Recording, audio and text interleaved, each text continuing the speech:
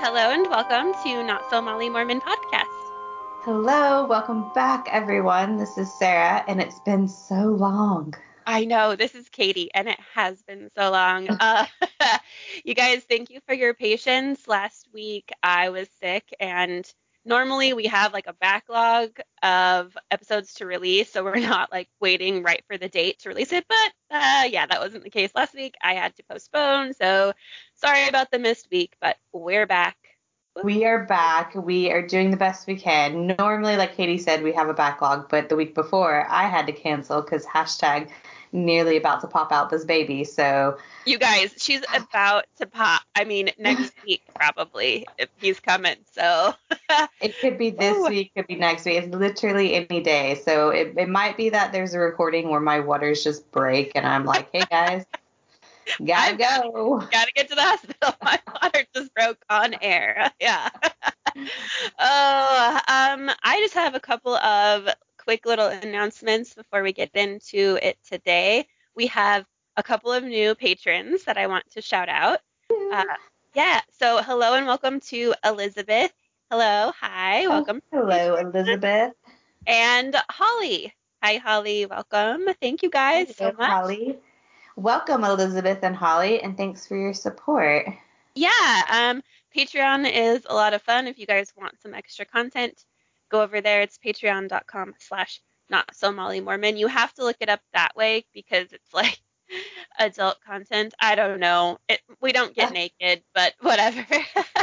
Which we're pretty sure we've had some people join in the past thinking that that was the case, and they quickly Thinking like left after a we're day. gonna see Sarah's boobs, and then they weren't there, and they were like, bye. Uh, They're like, another really oh. another really quick announcement. So I just wanted to give an update.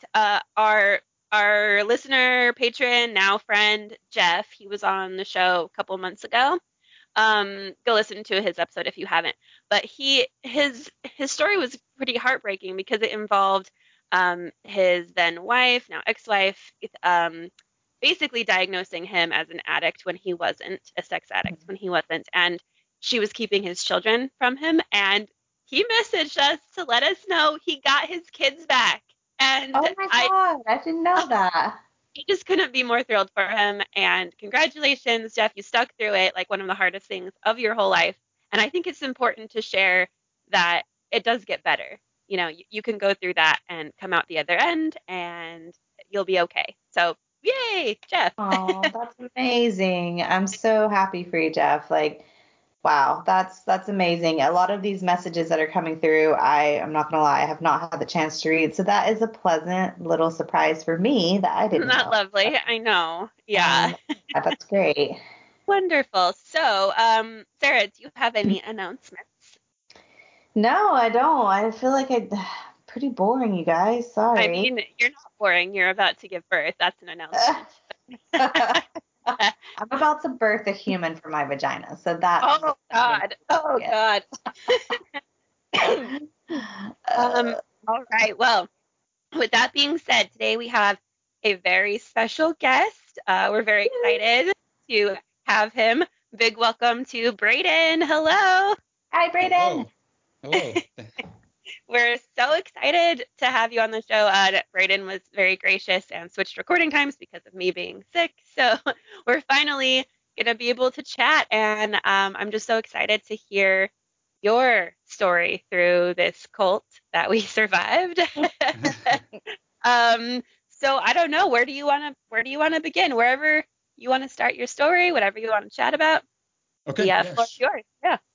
Yeah. Sure. First of all, I thanks for having me. Having me on and allowing me Oh to yeah. share my story. And I'm just glad, like, we're finally able to sit down and chat. So Oh yeah. thank you. Of course. Also, Brayden, you have a radio voice. For It's real. very soothing. It is. Well, It's a very nice voice. I think a lot of our listeners are gonna develop a Braden crush. oh, nice. Yeah, yeah. Well, thank you. I've never been told that, but I'll take that. It's a good compliment. Yeah. Yeah, well, thank you. And I did want to say, first of all, before getting into my story, I've been listening to your podcast probably since like the last several months. I don't know exactly when, but like listening to it religiously. Oh, Yeah, it's great. Like I don't even listen to music or anything. It's literally you guys in my ear all the time. So oh, I'm so flattered. yeah, I mean, Oh, so I've nice. gone back through all the episodes. I would say there's probably less than 10 that I haven't listened to all the Damn. way. So Wow. Oh my God, you made it through the early ones. I'm always so impressed when people listen to those. They were such God, a so struggle. cringy, but I mean, yeah. Ooh.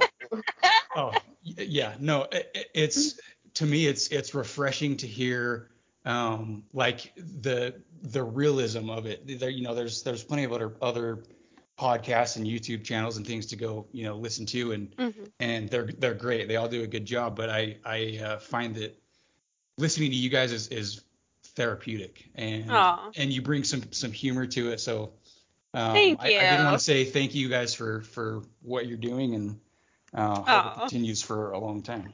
that means a lot to us. Like Sarah and I sometimes will get a little down or we'll read nasty comments or reviews and we're like, why are we even doing this? But then to hear that you you could sit there and listen to us for hours, it's very flattering and very nice and refreshing. So thank you.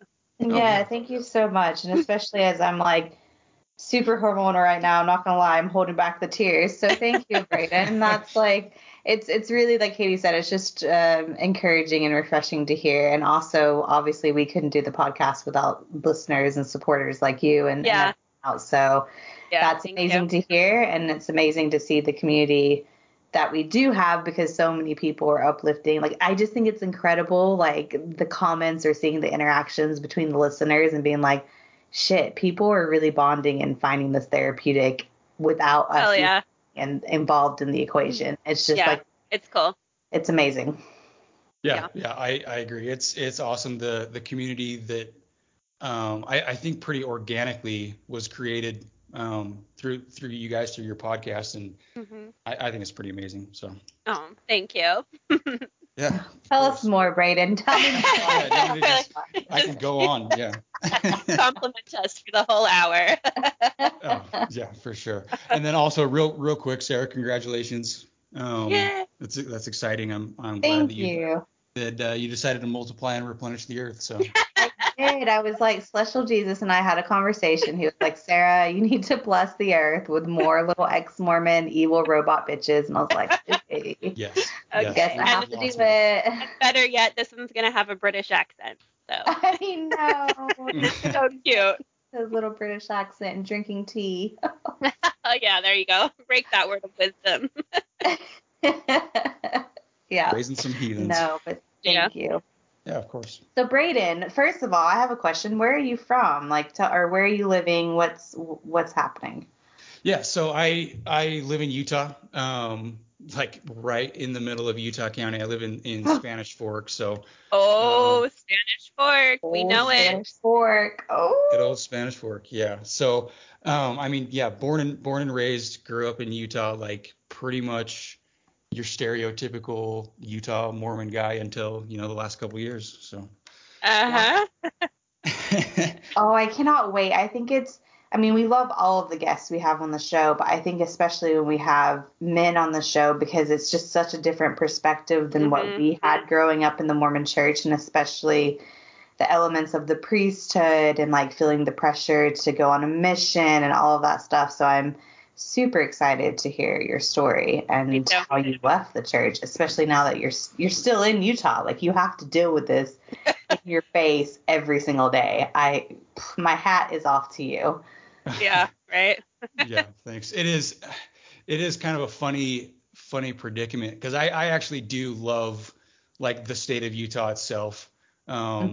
Like it's to me it's a great place to live, and I'm an outdoors person, and so Oh, there's there you plenty of go. there's plenty of recreation.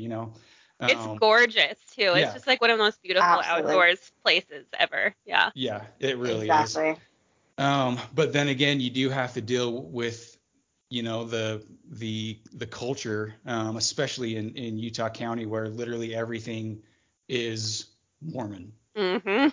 And Mhm. so it's funny because I've kind of learned or am learning, I guess, to just kind of ignore it. And I've always kind of had an attitude of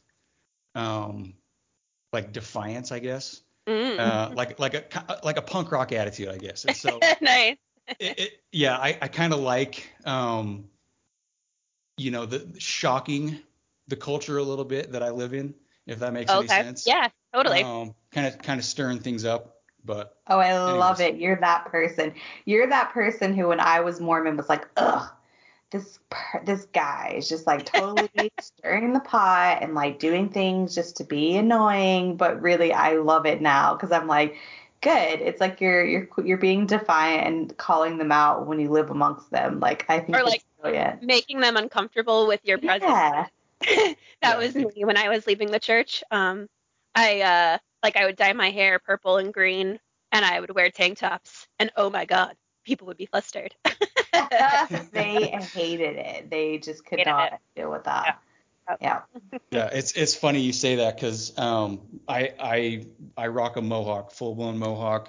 Yes. Tattoos. I wear my tank tops with pride, and the looks I get as I'm walking, through the grocery store is The grocery store Spanish fork. Yeah, you definitely. exactly. Yeah. Yeah. I love it. Yeah. So, anyways, if you don't mind, I kind of get started going through Oh, yes, please. Please my do. history. Yeah. Mm-hmm. So, like I said, born and raised in Utah. As they say, born in the covenant. Uh-huh. Yeah. Let's see, pioneer heritage. Like pretty much all my ancestors walked their asses across the plains. And, What? yeah. So, there's a guy that's actually mentioned in the Doctrine and Covenants that's like one of my great grandpas. Whoa. Newell Knight, and Oh my God. he was pretty chummy with Joseph Smith apparently. So Oh, Newell. Oh. yeah. So you were like, yeah, the elite of the pioneers. You were even your family was mentioned in the Doctrine and Covenants. That's like Exactly. bragging Yeah. rights in Mormonism. Oh, for sure. That's And like you could have any Molly Mormon you wanted because of that. Yeah. Yeah. And it's so funny because like I had that kind of in the back of my head, like, yeah, like I am legit Mormon, royalty. But Mm-hmm. yeah. So stupid. Anyways, um, so my dad was actually my bishop twice through my life. No Dang. way. Twice. Twice, yeah. Oh, so sorry. Can I just pause there for like those who didn't grow up in the church, like why this is significant is that we have to have these like interviews and worthiness to interviews, which are already awkward enough to have with a stranger and it's for women, especially like a man. But like you have it with your dad. And these are like questions like, they're really uncomfortable questions. Like, and there's no way that you would feel comfortable having these interviews with your dad. I don't think. Maybe I'm wrong, but yeah, awkward. Okay. Yeah, no, exactly. You're exactly right. And I remember, I think I was like 12 or 13, and I had just become like a deacon and was all in the church, everything. And I was scheduled for my yearly interview with the bishop, who's my dad, and I go in and he started asking me the questions like, oh, do you masturbate? Like, have you viewed pornography and like all this stuff? And of course I did. I'm a normal teenage boy. Yeah. And like talking to him about it, it was weird because I was talking to him as my bishop, but knowing he's my dad at the same time. Like, looking back on it, like those are actually probably healthy conversations that you should have with your teenage children, is like, healthy sexual conversations. Like, do you masturbate? Like, let's have conversations like that. But when it's your dad as a bishop, it's weird. Entirely, yeah, it's so weird. Yeah. And it's like at the church building. Yeah. Exactly. It's weird and it's like shame inducing, right? Like I'm all for having like those healthy conversations with your kids, and as much as they might be uncomfortable or weird, like I think, now, especially that I'm expecting a boy too, like I want to be able to have that conversation with him and just be like, masturbation is great. Like, do it, like, feel it's a natural thing. But that's like in a bishop interview or with anyone in the Mormon church, it's always like you shouldn't be doing it. It's a bad thing. You have to repent. Like, this isn't natural. This goes against what God wants. And it's just like so shame inducing instead of, as you mentioned, it could be a really actually great conversation to develop communication between you and your parent that's healthy and natural and like what you want in a relationship, Yeah, exactly. And the fucked up thing about it is I remember, so after, confessing my sins to my dad, it would, weeks down the road, he would, pull me aside at home, like we're doing yard work or whatever. And he'd be like, "Hey, how's your masturbation problem?" And I'm like, God. what the hell? Oh no. And it's like, yeah. And it's framed as a masturbation problem, Right. Exactly. That's Yeah. why, that shame, that guilt, it's a problem. And then you're also converging the bishop with the at-home yard work dad. Like, that's got to be confusing too. Yeah, you're like, Exactly. "Oh, sorry, Dad, I haven't had a wank today. I've been too busy in the garden." But God. Yeah. And I mean, not to completely fault my dad, but because I think he did have some good intentions, but yeah, just the weirdness of him as my bishop and my dad, and then like mixing those conversations between those two roles was it was tough.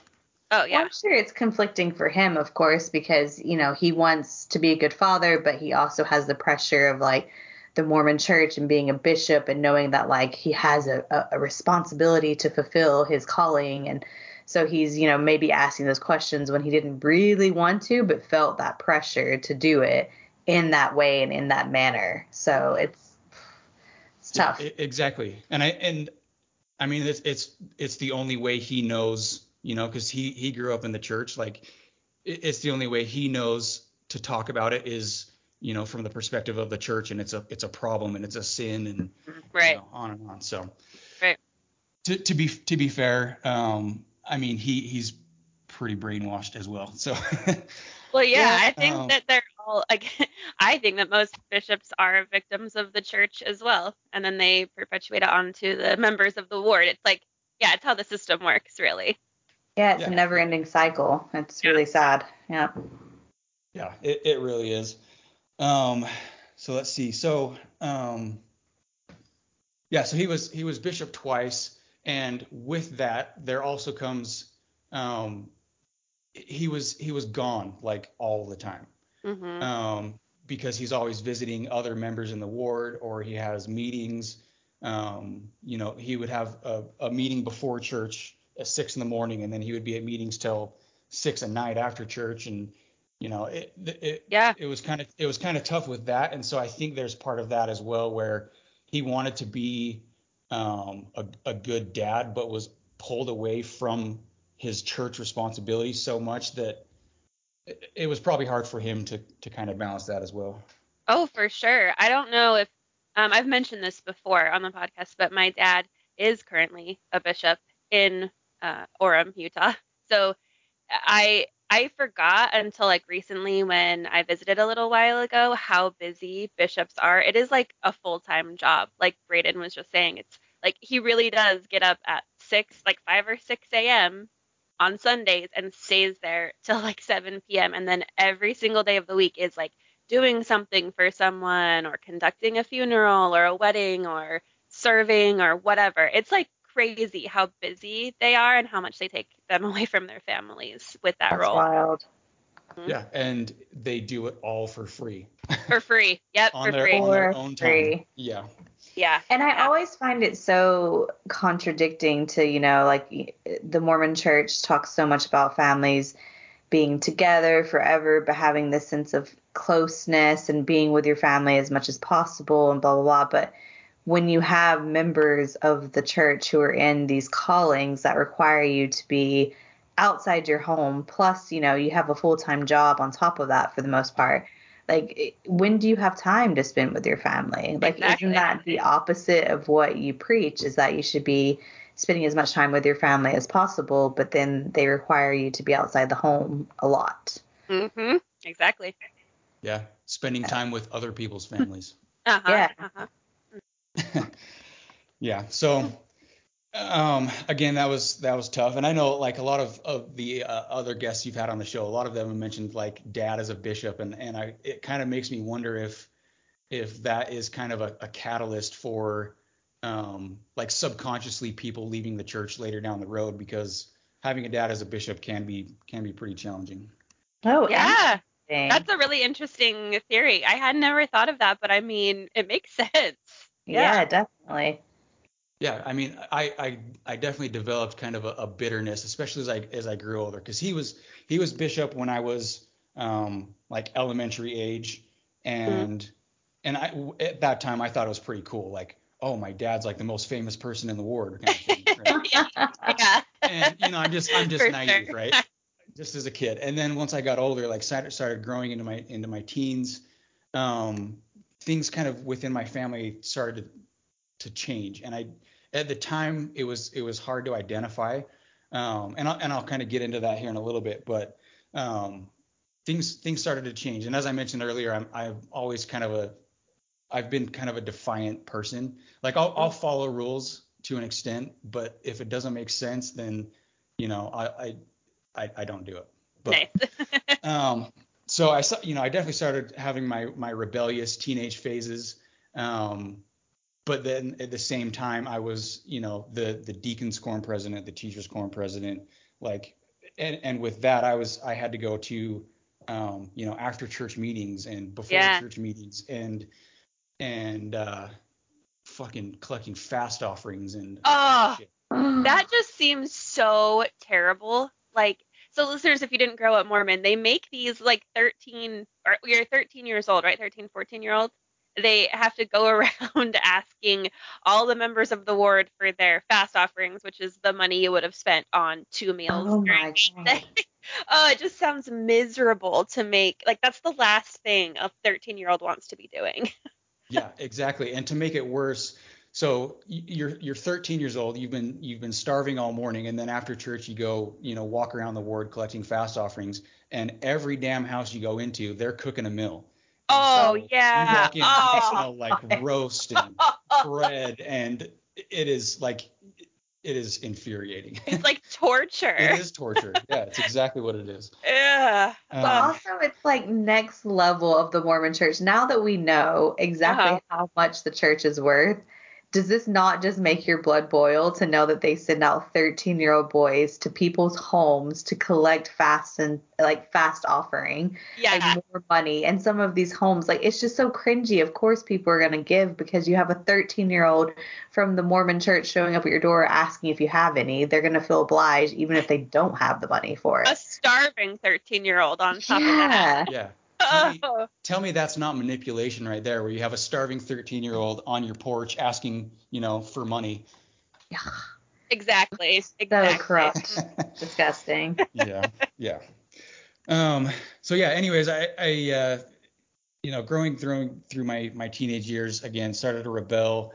Um, my parents and I really started to butt heads, and there was kind of a lot of manipulation and things like that I was completely unaware of. So um, basically about 2 to 3 years ago, I'm sorry, I'm jumping way ahead, but about 2 to 3 years ago, my wife and I went through some marriage counseling, Mhm. and um, the therapist she was really cool. She was ex-Mormon.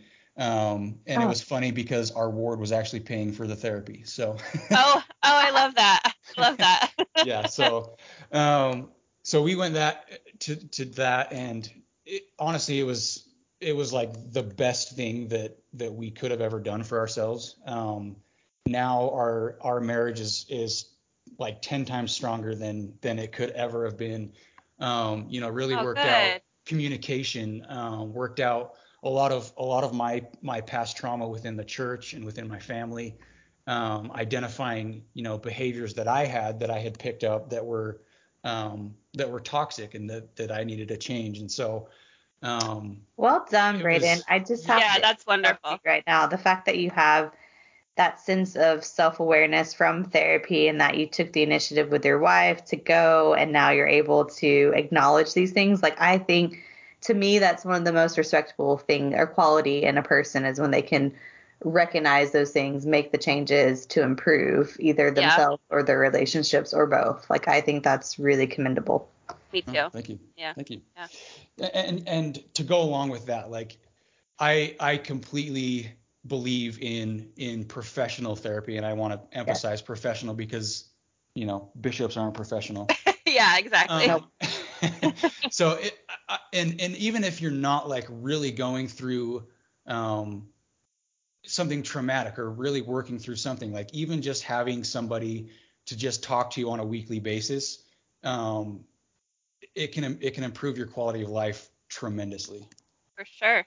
Yeah. 100% agree. I think therapy is so incredible and amazing, and I do understand it's a privilege to be able to afford to do it if in most cases, or if you have access to it. But like you said, Braden, I think it's amazing, and it's not something that has to be, you go for a traumatic event, but just in general to have, because sometimes you get into therapy and you start talking and you're like, shit, I didn't realize any of that stuff was in the back of my head, or it was something that I've been holding on to for a long time, until I spoke to a professional who was unbiased and was able to help me unravel these things. Yeah. So Yeah, for sure. I think it's really helpful, and I couldn't agree more. We're big fans of therapy.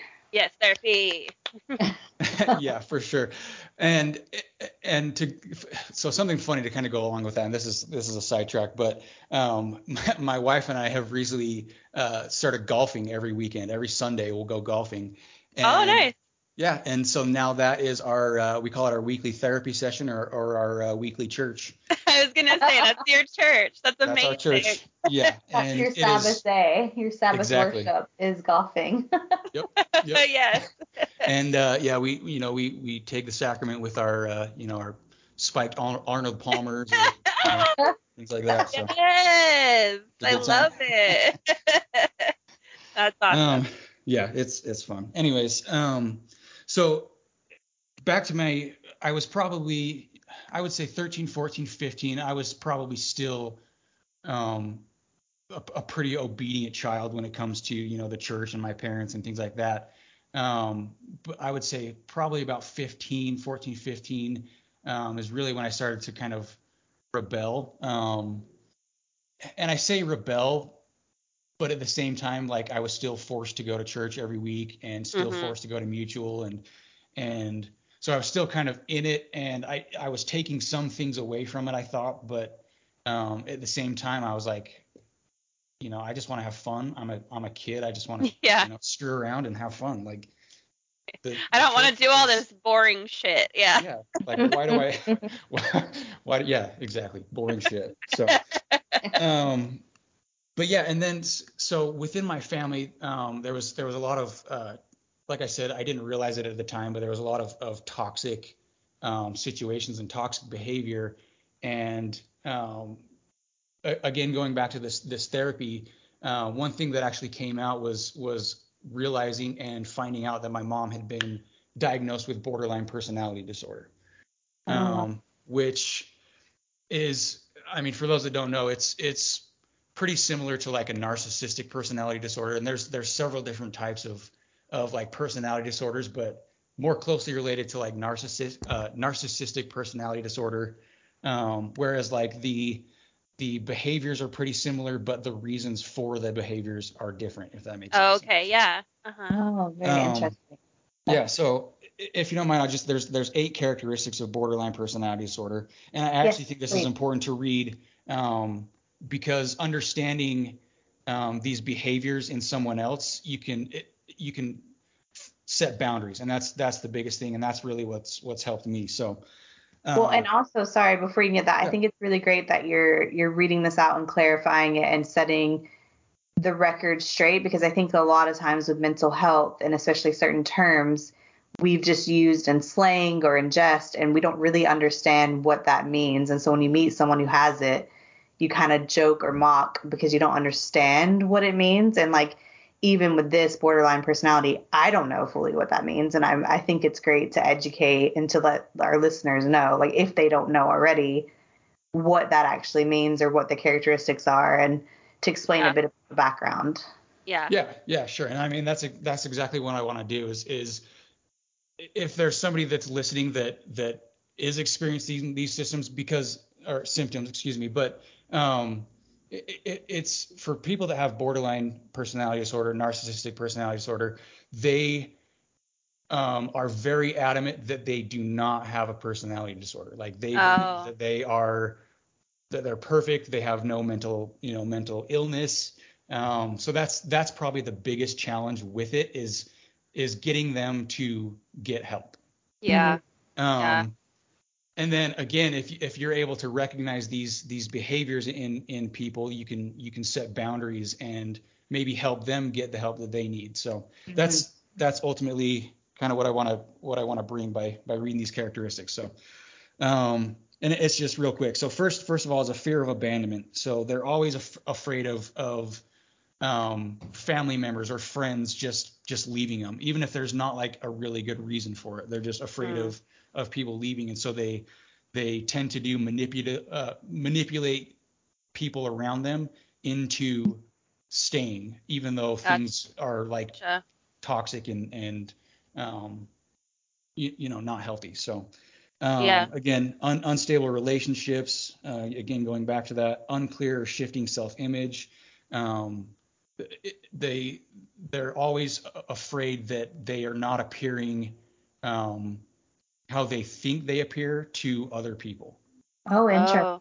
Yeah. Okay. And that was actually a major part of growing up in this household is anytime I went out of the house, I had to represent my family like perfectly, and it had to be done in the way that the church would say behaving perfectly, right? Yeah. God, that's so much pressure. That's so much pressure. For real. Yeah, it was a lot. So going on, impulsive, self-destructive behaviors, self-harm, extreme emotional swings, chronic feelings of emptiness, and explosive anger. So and I do want to point out, like, it's extremely difficult to live with somebody that has borderline personality disorder, but at the same time, having borderline personality disorder, it can be a pretty miserable life if you don't get treatment for it. Yeah, I can imagine. I mean, and I know this is like different for each person, and obviously disclaimer, none of us are doctors unless Braden, you are a doctor, and I don't know. No. But like just to clarify from the beginning, but I'm just curious, like what, if you know, or I'm sure you do, like what the treatments are for borderline personality disorder. As you mentioned, like you should get it treated as soon as you can, basically. But like, what does that entail? Yeah, so my understanding of it is not very comprehensive. I know the main thing that they try to push is therapy, and like I said, the biggest problem is getting them to realize that they have a mental illness or a disorder, because they don't want to appear as imperfect to anybody. Right. Yeah. Right. Even if it is a therapist trying to help them change behaviors or perspectives or things like that. So Yeah. Wow. I know medications can help, antidepressants and things like that, but I think the biggest thing is therapy. Is therapy. Okay, yeah, that's good to know. Interesting. Yeah, so there was a lot of like ups and downs, and I'm sure you guys have heard the term, walking on eggshells. Yeah. There's actually a book written, and I should have had this with me, but you can look it up. It's called Walking on Eggshells. And it's literally about living with somebody with borderline personality disorder and how to work through that, overcome that, help them.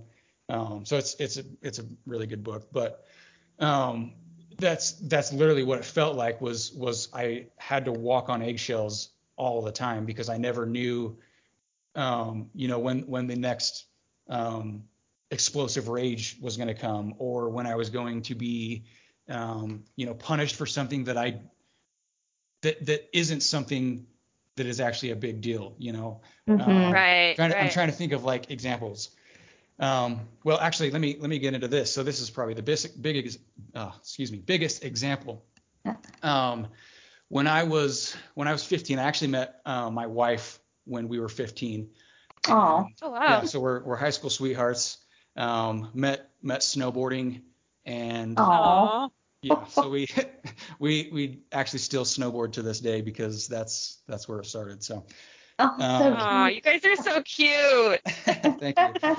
And then let me actually get into this first. So we started dating in high school, and for a little while things were okay. But then my parents started putting like weird restrictions on how and when I was able to spend time with my girlfriend. And it was like very, very managed because they didn't want me to, have sex or, Right. anything like that. And so I was allowed, it was really weird. I was allowed two days a week, a Tuesday and a Thursday. One day I could go to her house, and then the other day she could come to my house for 2 hours. And that was like the only time they would allow me to even like see my girlfriend. really not Whoa. even. Yeah, like just really weird, like just really weird rules, and they almost identically mirrored the rules of the Mormon Church, right? Well, yeah. Yeah. And so they set all these weird restrictions, and me being defiant, I just said, "Fuck you! I'm gonna do what I want." I would sneak out in the middle of the night, Yeah. steal my dad's truck, and go pick up my girlfriend, and Oh, hell yeah. we'd spend a few more hours together. So, I mean, it's just kind of like interesting to me that parents don't realize if they set those super strict, like weird rules that don't even make sense, it's like you're just asking your kid to break the rule. I don't know. exactly, yeah, exactly. Like, and it was just so extreme. Like literally every part of my life was watched. I didn't have any privacy. Like every time Oh, I would go, to buy a CD, before I could even unwrap it, I'd have to give it to my parents. They'd unopen it, and read through What? the pamphlet and like all the lyrics. And oh, if there was like anything in there, they'd throw it away, and I didn't get my money back. oh no. So Yeah. you didn't have Nellie's country grammar growing up, did you? No, No, I did Nelly. not. No, and it was like dumb things. So like Blink-182, their album Take Off Your Pants and Jacket. They saw Oh that yeah. title and they're like, "Oh, Satan, garbage," Yeah. They're And telling you to take off your clothes. Yeah. yeah, exactly. And it's just stupid fun music. But so, again, I would buy a CD and I'd have to hide it, if I was buying like skateboarding or snowboarding magazines and it had, there was a picture of a girl in a bikini somewhere in the magazine, I'd have to hide it, otherwise my mom would come in and rip it out. And Oh. just like no privacy. And it's just fostering like this secrecy and fostering not communicating and Exactly. like you said, it's because of the rules of the Mormon Church that they were, Yeah, giving yeah, away. exactly. And so they set these rules, like you're saying, based on the rules of the Mormon Church, like Mm-hmm. no sex before marriage, like listen, even if it's not like scripture, but you have to listen to good music, and you can only like watch or listen or read things that are church approved kind of stuff. So Mm-hmm. Mm-hmm. and so if there was anything like brought into the house that was not that, it was a major deal, and I was severely punished. Ugh. So Oh. so anyways, going on to my girlfriend, obviously, we were sneaking out, started having sex. My parents found out, a few months later, and decided to send me to a place called the Utah Boys Ranch. Oh. No. Yeah. Oh my God. Okay, I literally like the hairs on my arm just stood up. I've heard about this, a little bit about places like this. I'm really glad that you're gonna tell us a little bit about it. Yeah. So, Ooh. Utah Boys Ranch, it's not, I wouldn't say like owned or commissioned or even like sponsored by the Mormon Church, but everything there was Mormon. Mormon, yeah. So like all the counselors, like they were all Mormon, and it was all, Mormon doctrine. Yeah. We'd have to go to a Mormon church every Sunday, even though there was probably 300 kids in this place, at any given time, and from all different religions, atheism, all different kinds of religious background, but they had to go to a Mormon church every Sunday Oh my God. and That's go to that mental. sacrament meeting. Yeah. Were these like all supposedly kids who like quote unquote were troubled or needed help or something? Yeah, exactly. So it's a like a troubled youth facility, and Holy shit. And I just want to say, you guys, what landed Braden here was because he really liked his girlfriend and had sex with her. Oh, how troubled. yeah, exactly. And we would call each other, late at night, and Yeah. like, holy shit, you My- cannot do that. My mouth is on the floor right now. Like my jaw is on the floor. Like your parents sent you here because of that, because you were being a normal teenage boy. Like that is Wow. That's fucked up. okay. Yeah. Crazy. But yeah, so it is a troubled youth facility, and I think they've incorporated both boys and girls into it now. But when I was there, it was strictly boys. Okay.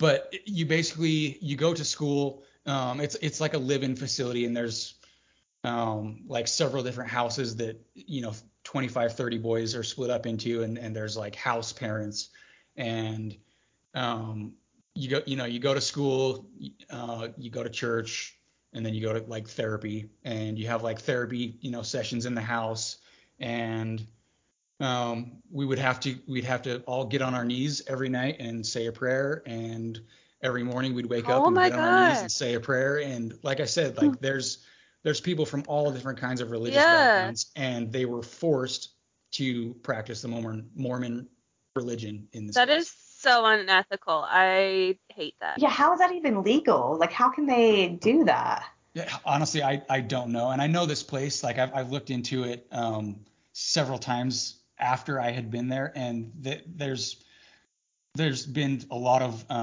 abuse allegations and investigations and all kinds of things. And I remember when I was there, I saw kids that were like 11, 12 years old getting slammed on the ground by, a 280-pound man.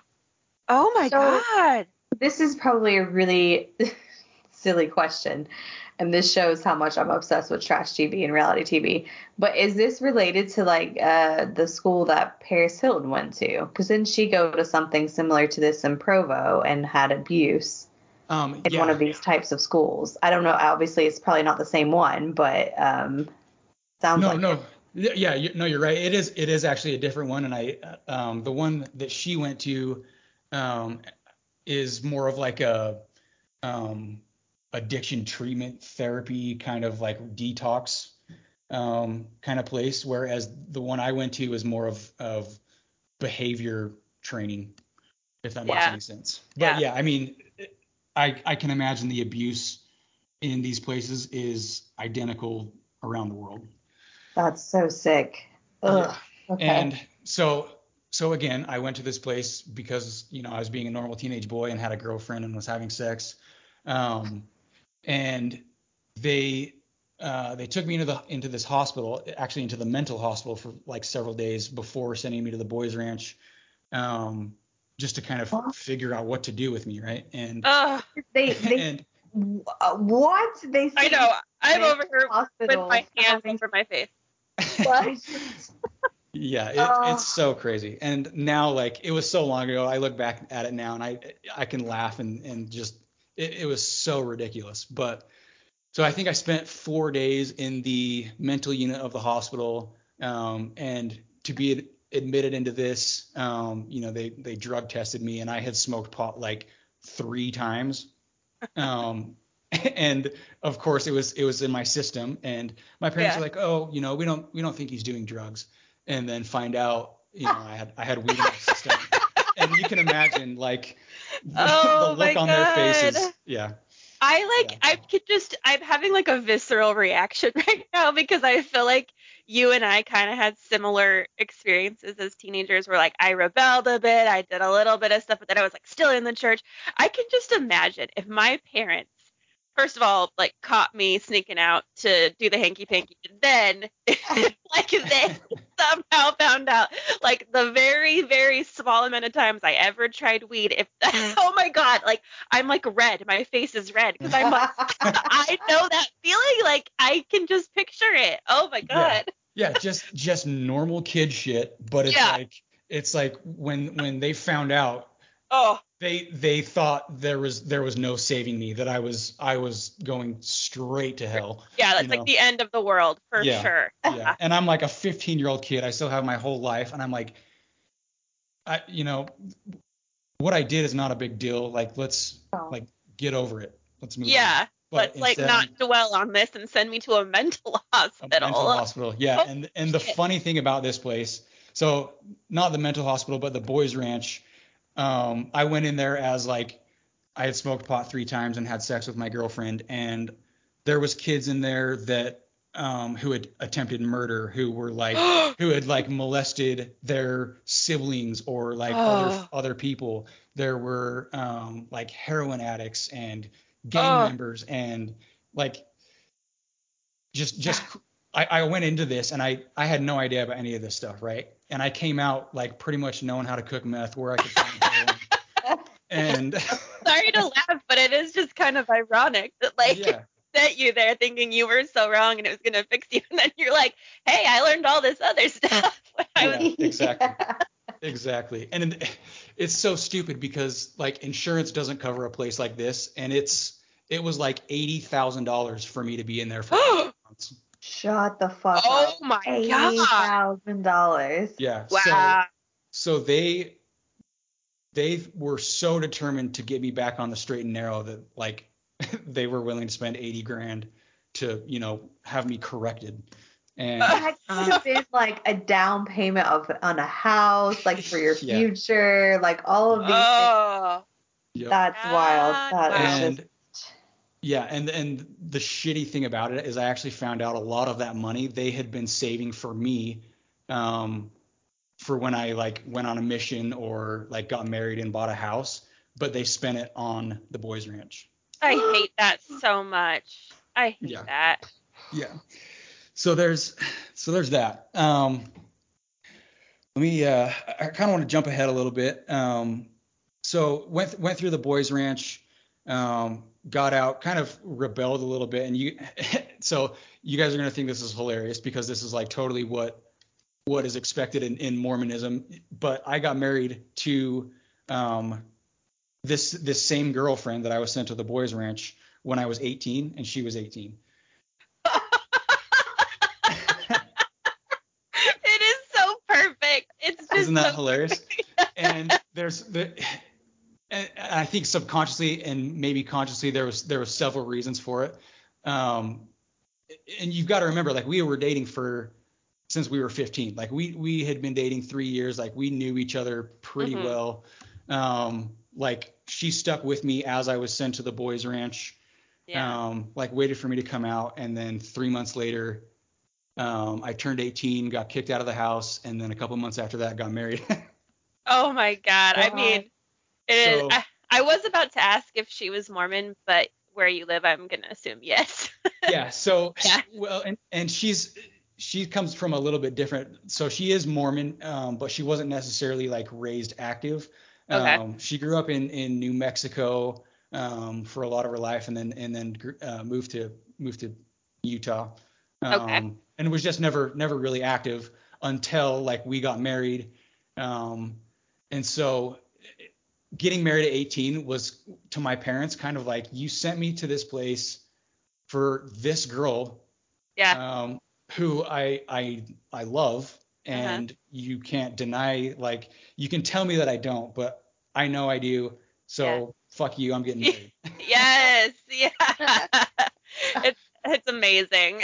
Yeah. And then also to go along with that, getting married at 18 meant that I couldn't go on a mission because, Right. I'm married now. And so I was just about to ask that, like, yeah. because I was going to make a joke about, I'm assuming your wife didn't do the garment check with you then. No. Like, did you go on a mission? No. Yeah. So they were like doubly pissed that I married the girl that they sent me away from or sent me away for, and that I didn't go on a mission. And then at the same time, my dad was still the bishop, and the bishop is supposed to hand out seminary graduation to the kids, like to the people in his ward that graduated from seminary. And I had skipped seminary so often that I didn't graduate seminary. And so when I was 18, I got kicked out on my 18th birthday. Found an apartment, but I was stoked because then this meant that I could see my girlfriend whenever I wanted. Yeah. And do whatever I wanted. But yeah, so I got kicked out, married the girl that they sent me away from, didn't graduate seminary, and my dad had to hand out diplomas to everybody else in the ward but me, and they were so embarrassed and so mad at me. And then didn't go on a mission. So Well, because that goes back to what you mentioned, one of the characteristics of like having to be presented to the outside world as everything is perfect and that they have the, complete perfect family or whatever. And like you literally did the opposite of everything that they I love it. would want. And I've got to say, I am impressed that you skipped seminary so much that you didn't graduate, because I hated seminary so much, and I wish that I would have had the guts to just not go, because it was so pointless and so stupid. I hated it. Yeah. Honestly, I looked at it as a way, because like they call it like free time in Utah. I know other places you go like early morning or whatever, but it's actually like during school hours you go to seminary. Yeah. And it doesn't count against your attendance. And so I figured that was a good hour and a half that I could skip and go hang out with my girlfriend. Yes. I mean, it's just the logical conclusion, really. It's exactly. Like, okay, this doesn't hurt my like GPA because this is a different thing, and I just don't need to go to this. This is all made up. Exactly.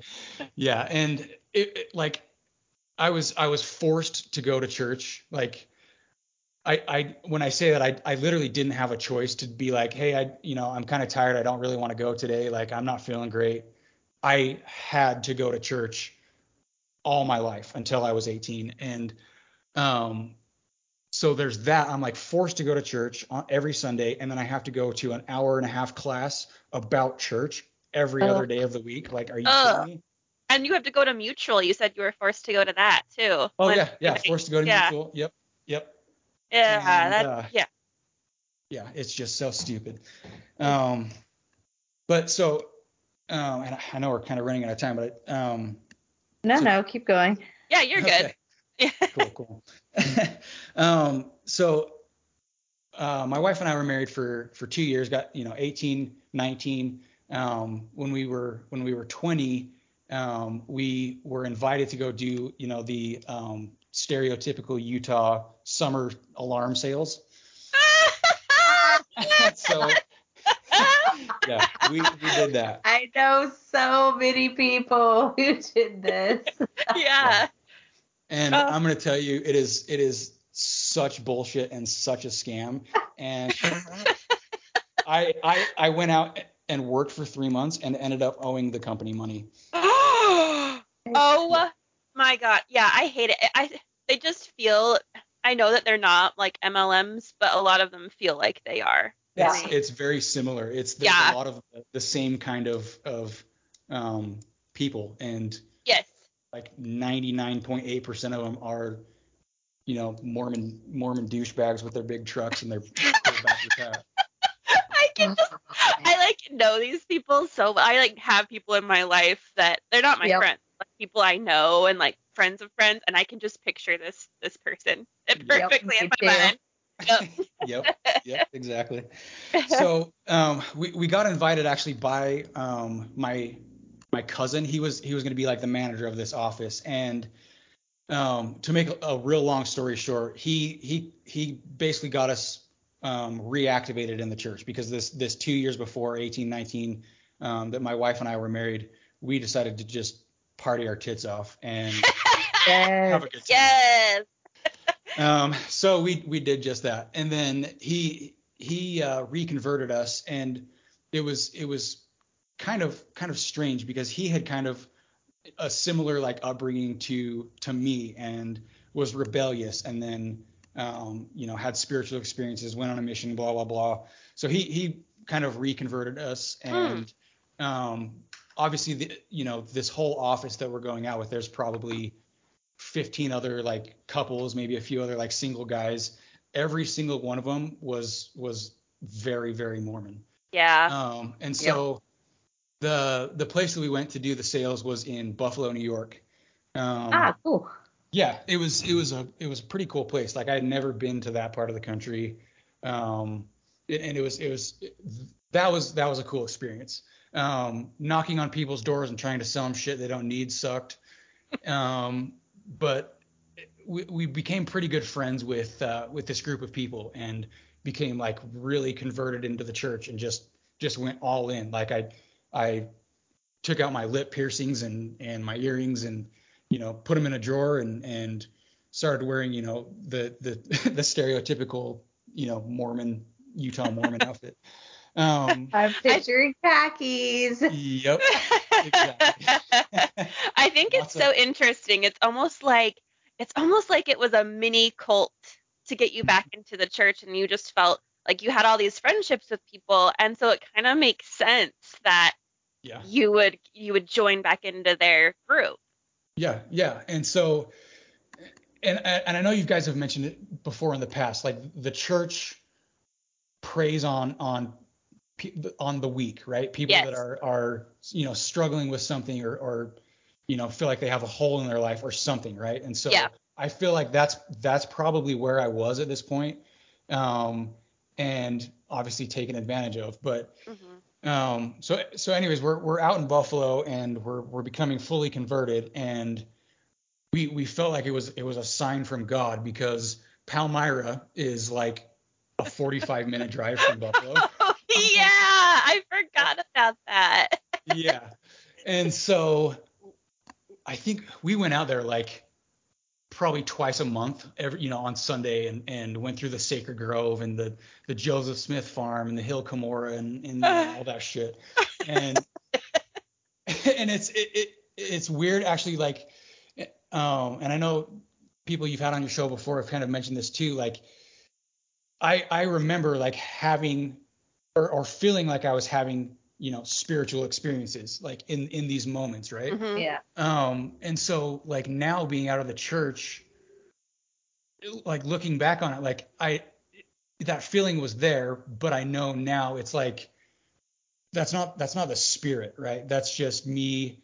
I think a lot of it is like my subconscious is telling me like, you're in this place, you're supposed to feel good, so I'm going to manufacture this good feeling, and then you're going to justify it and say that it's the spirit. And so I think I've come to realize that like these so-called spiritual experiences that I had in the church were manufactured. Like the feeling is real, but it's manufactured. Yeah, that's exactly how I feel too. I look back and you feel those feelings. You feel it when you were bearing your testimony and you'd cry or whatever. And I think a lot of it is too, it's manufactured. And then you're surrounded by people who are also feeling those feelings, and it's like you are told that it's the spirit, so you believe that it is, and then you leave the church and you're like, oh, I was just experiencing an emotion. I don't have to place that on the Holy Ghost. Yeah, exactly. I think that's a good point. Like being around other people that are supposedly feeling the same way. There's energy in that, and so it's this feeling the spirit is bullshit. It's just an emotion. It's literally just an emotion. You can have. I think that's one of the most interesting, because I remember when I was leaving the church too, and Mormon friends would say, but but didn't you, we were together once and you said you felt the spirit. Like, how can you deny that? And that was something that I was hung up on for a while because I was like, that is true. But then when you leave the church and you experience other things in life that are actually positive, you're like, that's the same feeling I had, because in that moment, I'm feeling happy, I'm positive, I'm around people who I think love me. And I think it's that manipulation in the church where you feel like that these people around you love you, or that I'm sure some of them do, but like it's this sense of everyone's feeling this way, so you kind of feel that way as well. Like you have that same feeling, unless it's in the temple, and then that feeling, I was just like, that shit's weird. Like I don't have that feeling there. And Yeah. I You know what I guarantee, mean? Like I think it's just an emotion, as you said. It's not related. The church doesn't own that feeling. Everyone experiences that. exactly.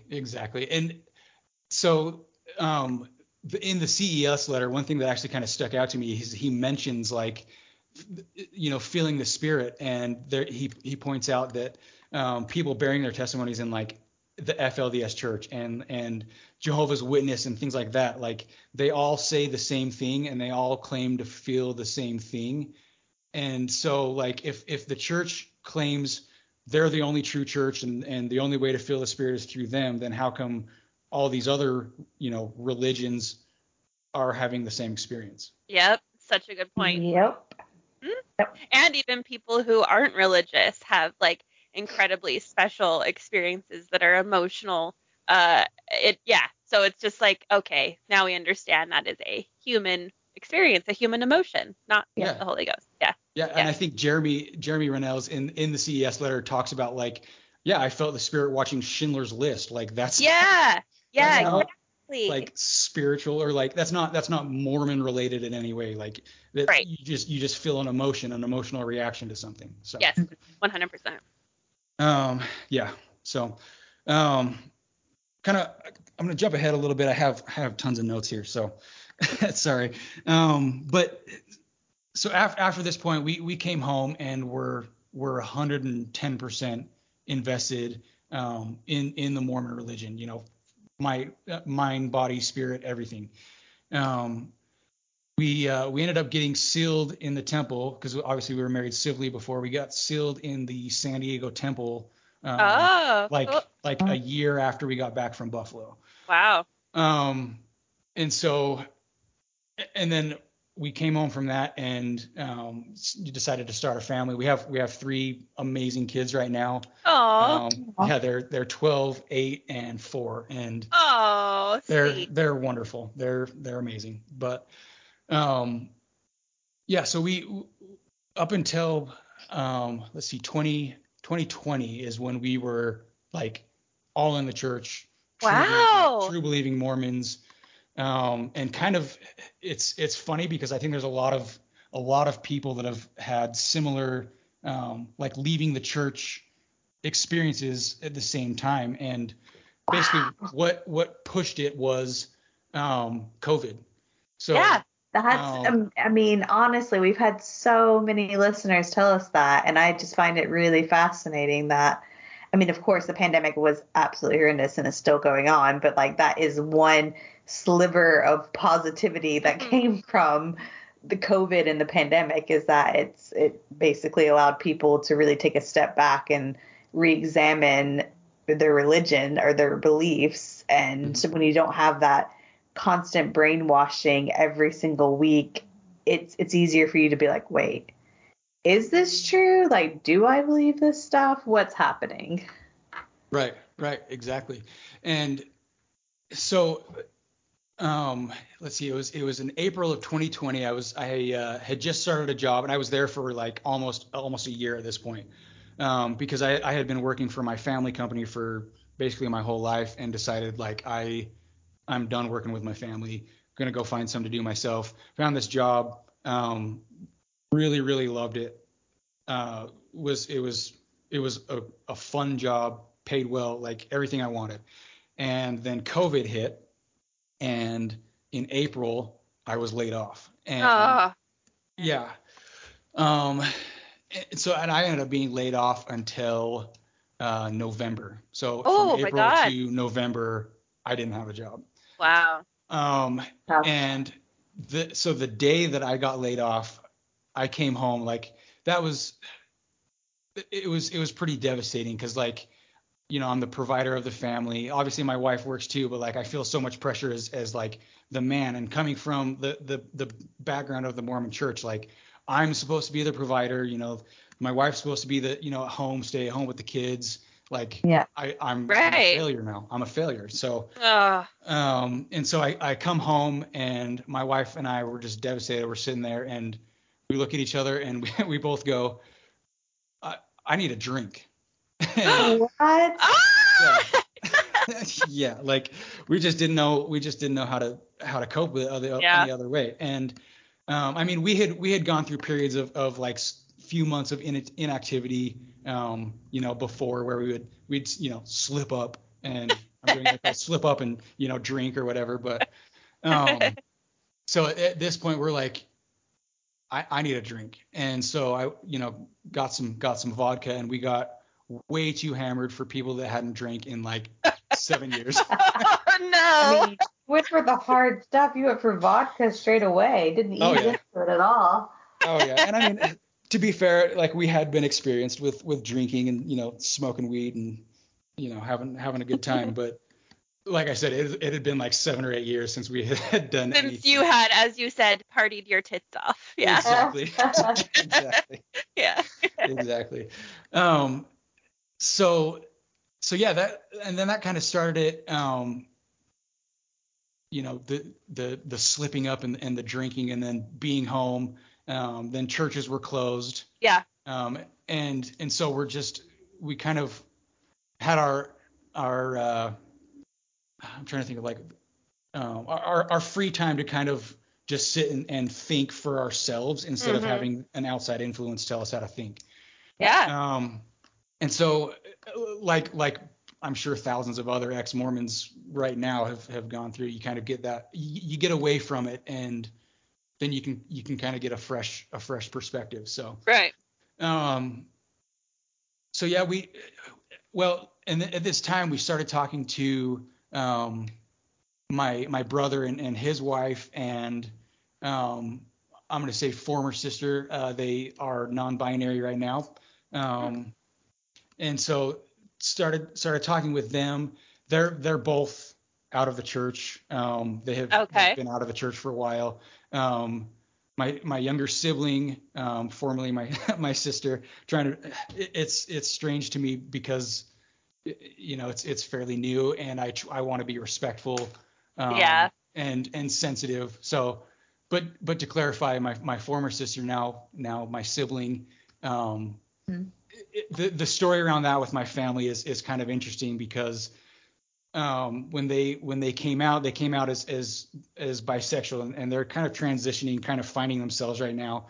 And it's actually pretty amazing to witness and watch somebody find out who they actually are and their Yeah. true identity. So Yeah, that's um, wonderful.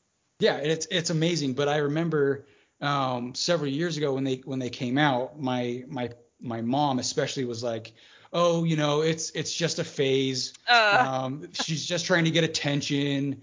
uh, Blah blah blah. We're gonna ignore it, and it's just gonna go away. uh. No, that's And not how that works. exactly. No. And so after like kind of becoming inactive and talking with them and my brother, this is actually the point where I had realized for sure that my mom had borderline personality disorder. And at this time, we're going through marriage counseling, and I'm uncovering all these toxic behaviors in myself. I had become very good at manipulating and gaslighting, and just keeping things secret, because Mm. that's how I grew The up. It's like Mormon if way. there's Well, exactly, if there's yeah. something I don't want, or I think that somebody else is going to disapprove of, I hide it. And Yeah. Yep. that was for me the easiest thing to do. And just extremely unhealthy. You have all this stuff, all this baggage that you're carrying around, and you're just worried that somebody's going to find out, right? You're constantly worried that somebody's going to catch you or somebody's going to find out all your dirty little secrets.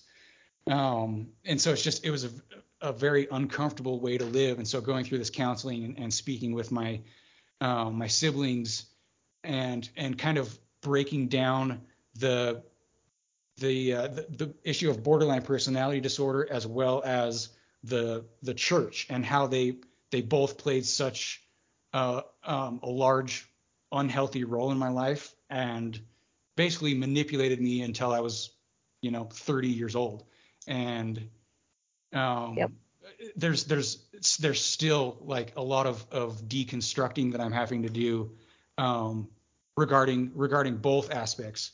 And right now, leaving the church, it's and I want to point out too, I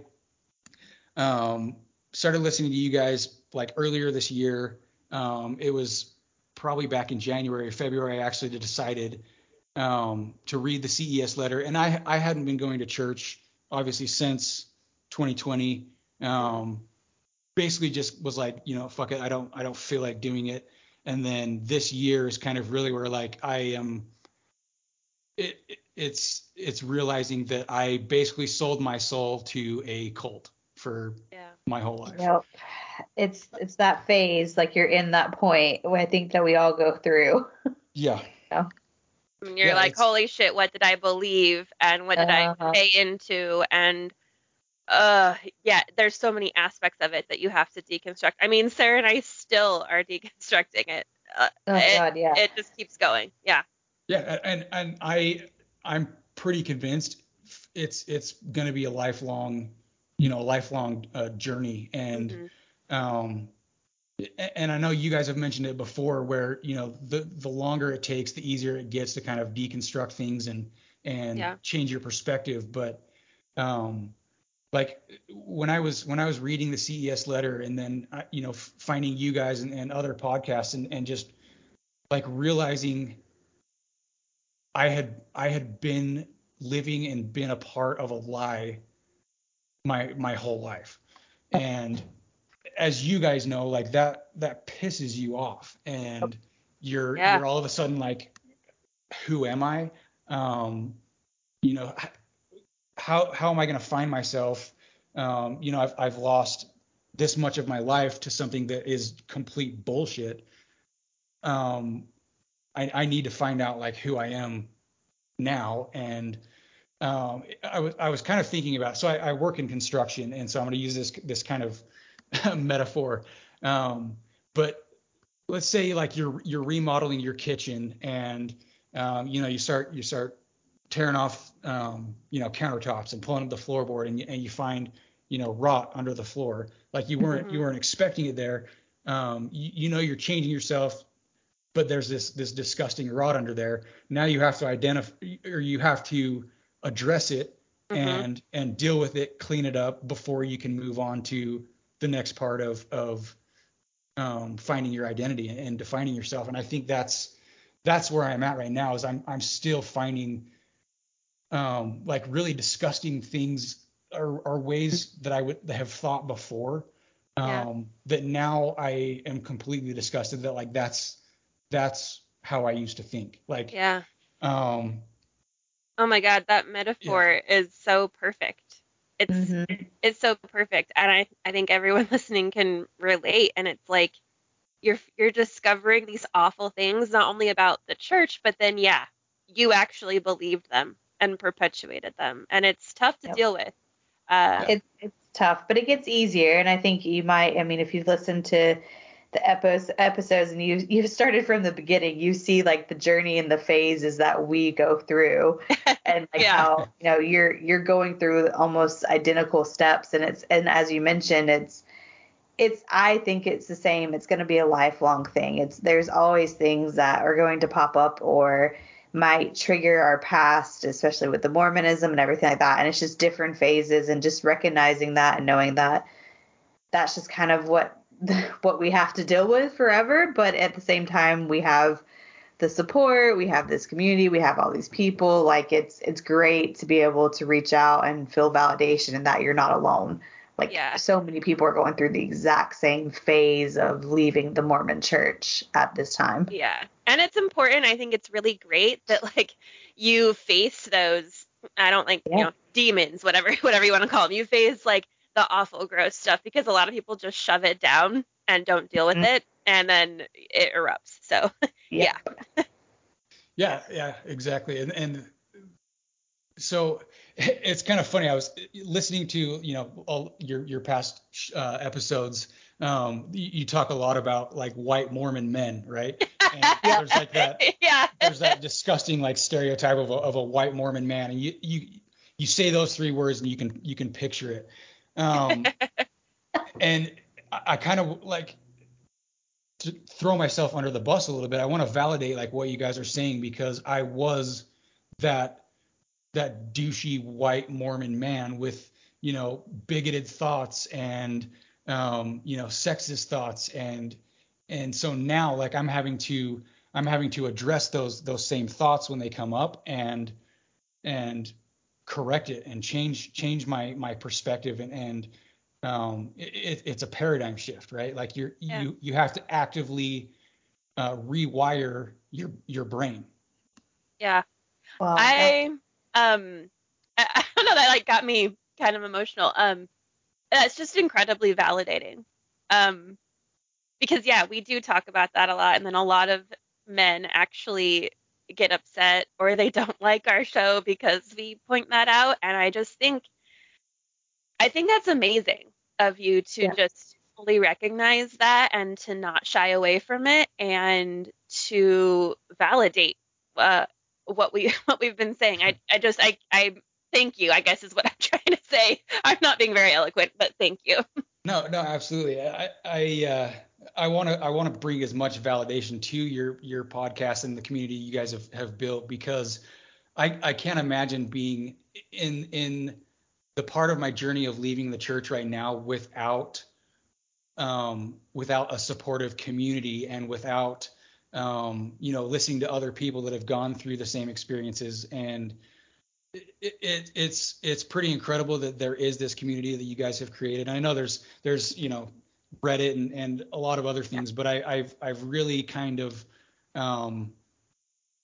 I've found that I enjoy listening to you and being a part of your community more than anything else because you guys Oh, are so real. There's the humor aspect of it, and so I definitely want to validate what you guys are doing and saying.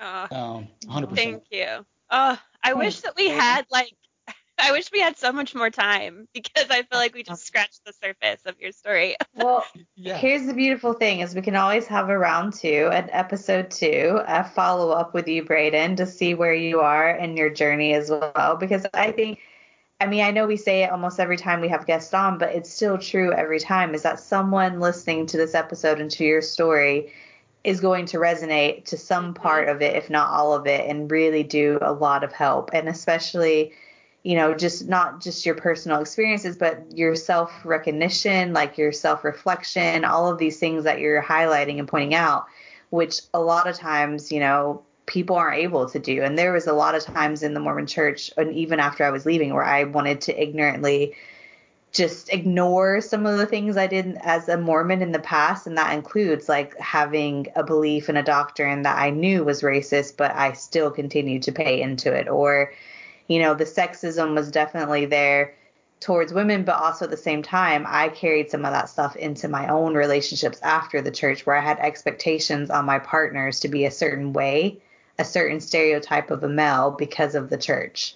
So there's certain like things that you have to deconstruct and really get to know like, wow, that's problematic. And I believed in that and I supported these things, even though I might have questioned them in my head or thought like, oh, I don't think that's right, but I didn't leave sooner. So I think it's really great that you're able to express that, to identify that, and to come to a platform and share that with everyone and be vulnerable. I think Yeah. that's amazing. Yeah. But thank you so much for that. I mean, to be honest, I was pretty nervous, about coming on and talking with you. But I at the same time, the feeling of the possibility that maybe what I'm going to share could help somebody or at least resonate with somebody. Like that hope was more strong than, my own anxieties or things like that. Cause that's really what I want to bring and is just an hour of some therapy to somebody maybe. Yeah, exactly. 100%. Yeah, I know it's going to resonate with lots of people. I didn't even talk about a coffee poo once this episode. So well, there it is. Watch that. Nice. I was waiting for it, to be honest. What are you going to talk about, poop or farts or anything? I mean, it's almost daily, but not this episode. Give me some time back, and I'll Yeah. Braden, that was amazing. Thank you so much for being on this episode. Like, honestly, your vulnerability is incredible, and all the things that you touch base on, like whoever's listening, they're going to not only resonate, but it's going to help them in some way. It's helped me. Like, it's a reminder for me. Like, it's something that I'm like, shit, like that was me a few years ago. And it's a good reminder and refresher to know that you go through these phases, but you make it out on the other end and you're stronger for it. And I just want to say thank you. Yeah, thank you. Thank you for being on. Yeah, of course. I thank you so much for this opportunity. Like it's been a blast. It really has. It's gone by so fast. Like I know. How does that time go by so fast? Yeah, it's been a lot of fun and therapeutic, really, for me to come on and talk with you. So thank you so much. Oh, yeah. All right, listeners. I guess we'll wrap that up right there. But thank you all for listening and have a great week. Bye-bye. Bye-bye.